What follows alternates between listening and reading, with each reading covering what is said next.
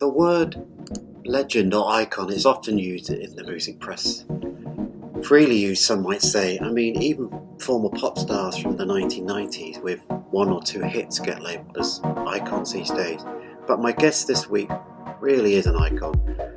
Rock and Roll Hall of Famer, Grammy Award winner, that's Mr. Al Jardine from American band, legendary, and I can use that word here, legendary band, the Beach Boys. Beach Boys are one of the most critically acclaimed and influential bands of all time, and that's safe to say. They've sold over about 100 million records worldwide and have had hits in the UK, Australia, and in other countries. And I think one point had 7 top 10 singles between April 1963 and November 1964. Impressive stuff. Rolling Stone ranked them number 12 on the magazine's list of the greatest artists of all time. And it appears that the music of the Beach Boys is good for you.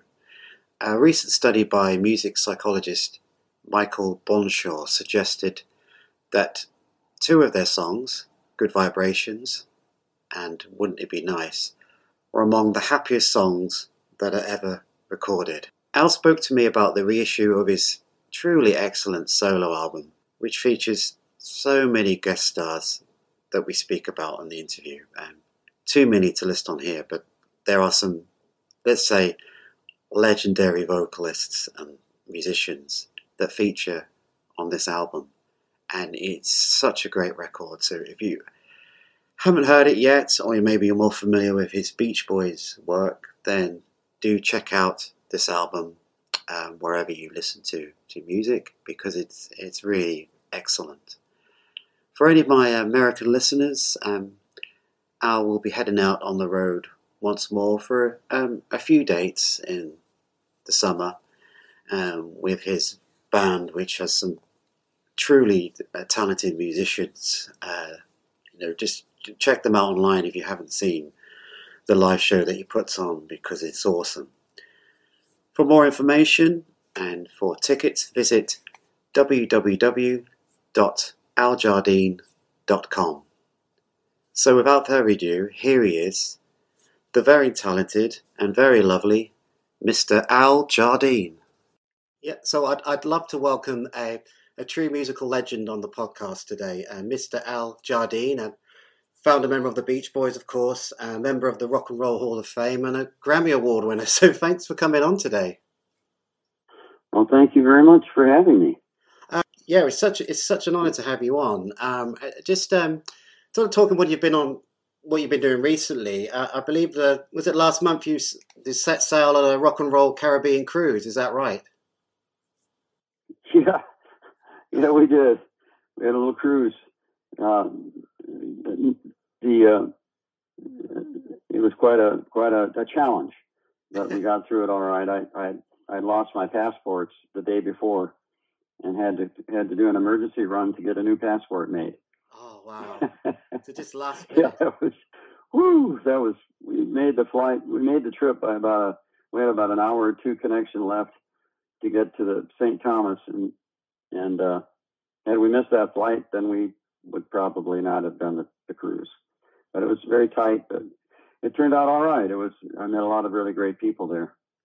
So that's real seat of your pants stuff. Yeah, but you did it.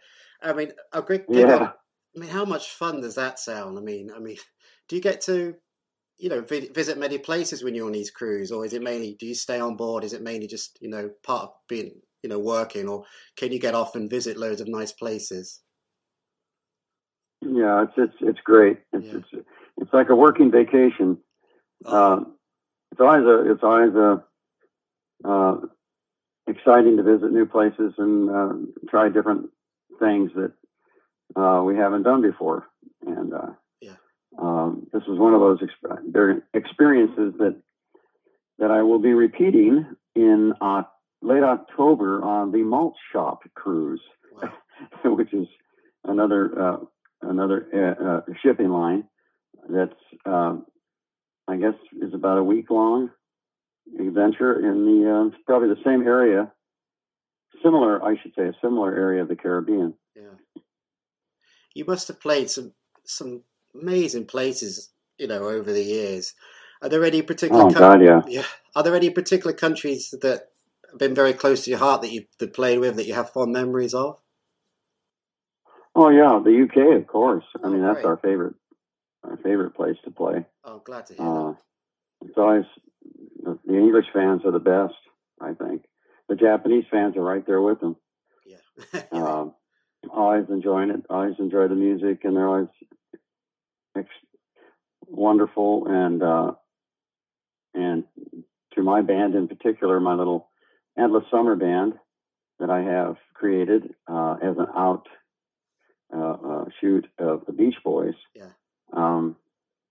And it really works. The music is what works. It doesn't really matter what configuration you're in. It's those great songs that we get to sing.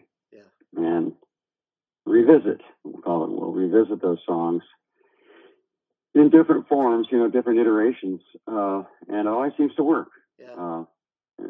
It's really, really great. So, was you last time you were in the UK? Was that the Pet Sounds shows with Brian Wilson? Was that the last time? Those are great. Yeah, there aren't many. There aren't a lot of opportunities to do that. Yeah. Brian's band is pretty special, and we haven't done that for quite a while. But when you hear the people singing along with the lyrics, it's really, really exciting. Yeah, I've seen you guys play in Manchester, and like you said, everybody is singing every single word, so it's a joyful experience. And it's so lovely that you still have this relationship with Brian after all these years. I mean, it's just so nice. Yeah, so good. But I really like to talk about your solo album because it's something that I've just really enjoying so much. And I just wondered, it was reissued last year, and what was the reason behind the reissue? Well, I just wanted to get a real distribution for a change. The first time around, it was more word of mouth, not very professionally done, and the environment for it wasn't created for it to succeed. But now with our new relationship at UMG. Universal Music, I should say, and a new ownership. It's allowed us to re-release things. In fact, the Sailor 72, the box set just came out, it did, and things like that are we have a huge catalog of music. As the Beach Boys, I have one album of my own that I thought if I re-release that in the same time period, it might get some notice. Brilliant album. As we release the Beach Boy catalog, why not have a new album by an original Beach Boy? Yeah, I mean, at this stage, I usually ask the guest, about any particular guest stars on the album, but in this case, it's like a who's who. I mean, the legends on this album: David Crosby, Glenn Campbell, Neil Young to spring to mind, and obviously fellow Beach Boys members. I mean, that's an impressive list of guests. I know it is. I was lucky. Yeah. It was just blind luck, really. But I didn't have my Beach Boy voices anymore at that time, and I thought, well, I'll just round up those other voices. Yeah, it must be good that you could call upon some old friends to guest on it. Amazing. Yeah. I was very fortunate. David Crosby was great. He just had a great time singing on it. You did. You must go back. Guys go back way back, I guess. Yeah. Oh yeah. Yeah. We go back way back to the old days. Much missed. Neil Young, he enjoyed. They all enjoyed doing it. That was the main thing. That's what I noticed. And I think Steve Stills, when I was working getting Steve's voice, I had to go to their own private studios, so I traveled quite a bit between all the people. And Steve looked at me and said, "We all wanted to be Beach Boys," he said. Yeah.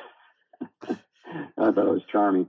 I think everybody would love to have been a Beach Boys. It just sounds like the coolest band, I think, to have been in and be a member of now. And I just wanted to sort of ask you about the kind of the message that goes through the album, and it's sort of the environmental message, we should say, about the oceans and stuff like that. Obviously something that's very close to your heart at the moment, and it's good because I think people are starting to finally see the problems with the planet, and people are trying to do a bit more to look after it. So it's good that it has that message as well.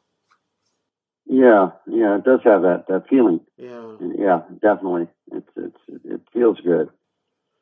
I mean, the one of the tracks when you use, I'm interested with the track that's got Carl Wilson's vocal on it. That was from from an old recording session in the 70s, I believe. Is this something that you've used and managed to put onto the track? I mean, that's so. Oh yeah, the "Don't Fight the Sea." Yeah, I mean that's so clever. "Don't Fight the Sea" and "Waves of Love." He put on crucial vocal sessions around those two for me. You know, he was always very generous and always supported each. We all supported each other in the studio, and no one more than Carl. You know, he was always there for you. So he put on some great lead vocals for me. Yeah. And I think another stroke of genius is to include the Sloop John B. That's the Pirate's Tale version, which I believe was originally in your award-winning children's book. That was just that was a bonus track that I. But it's so good. I recorded for my book, my little my Sloop John B. A Pirate's Tale. It's called. It's so and good. It was published way back in the probably early part of the century.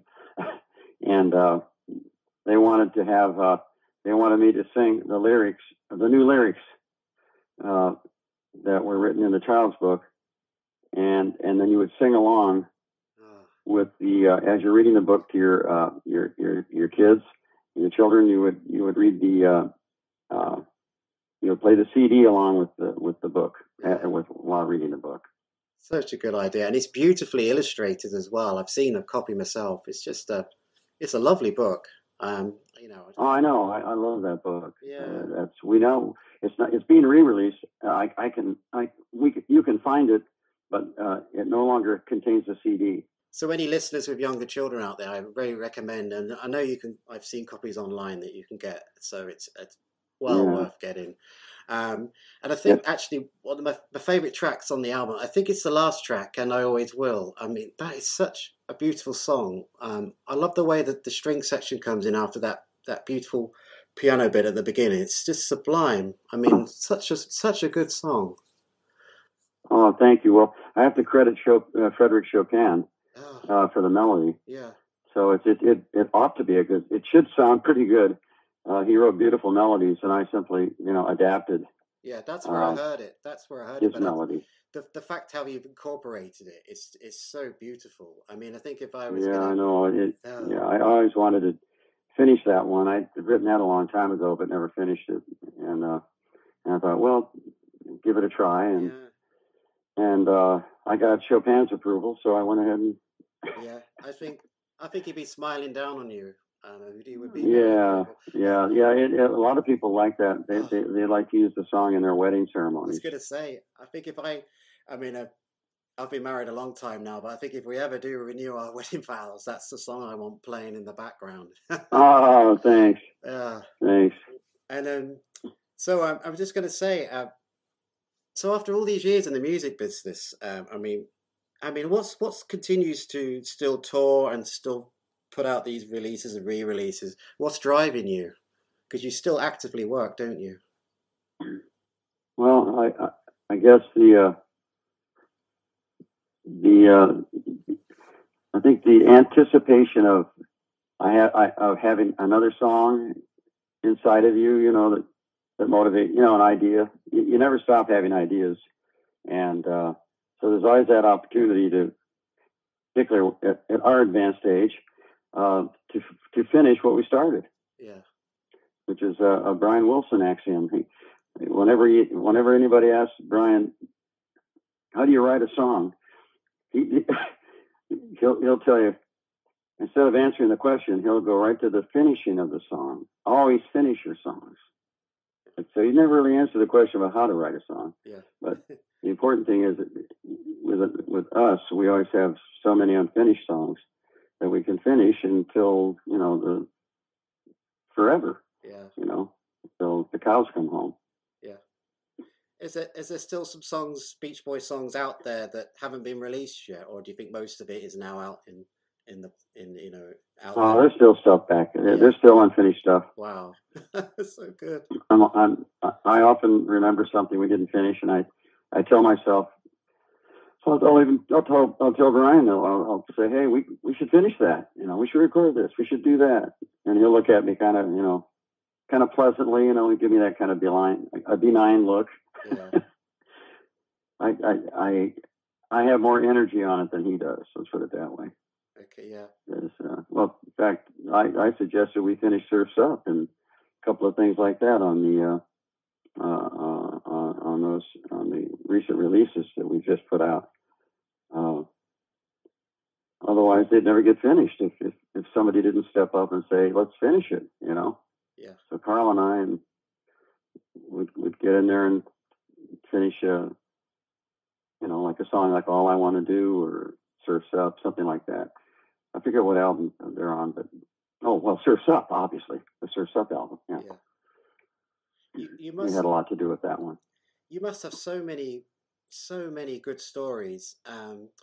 Apologize if you've already you've not written a book yet, have you? Have you been approached to ever write a memoir, or is that something you've ever looked at? Because I reckon. No, but Spud keeps telling me I have to start my memoirs, and I said, well, it all starts with good questions. Yeah, of course. Because I don't even know where to begin unless I have a starting point. Yeah, of course. So you have to have someone with good questions, and it'll probably happen. Yeah, it should happen. Probably happen. I think so.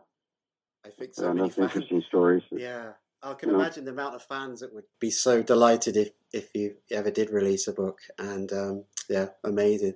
So going on to the here and now, what plans do you have for the rest of the year? Have you got some more shows lined up? Hopefully at some point you can come back to the UK, because I'd love to see you live.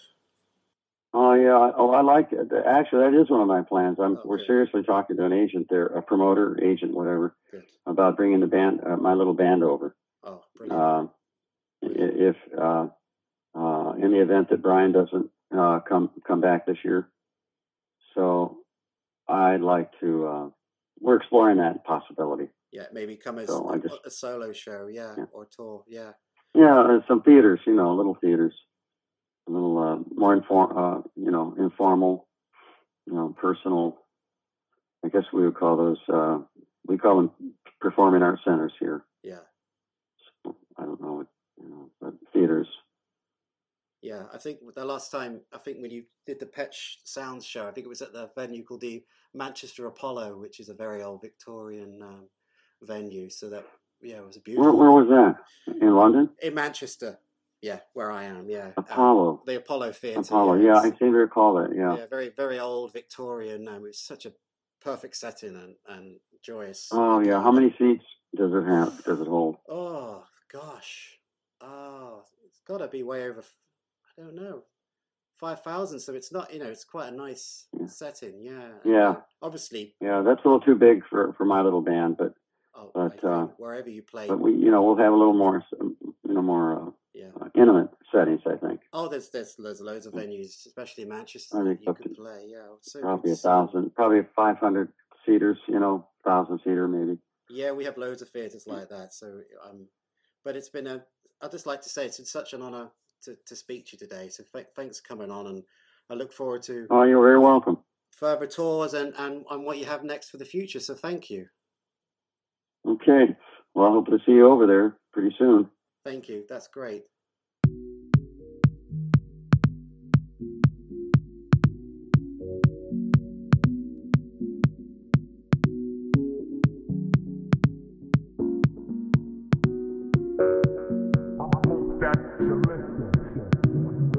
So that was my interview with Al Jardine from legendary band The Beach Boys.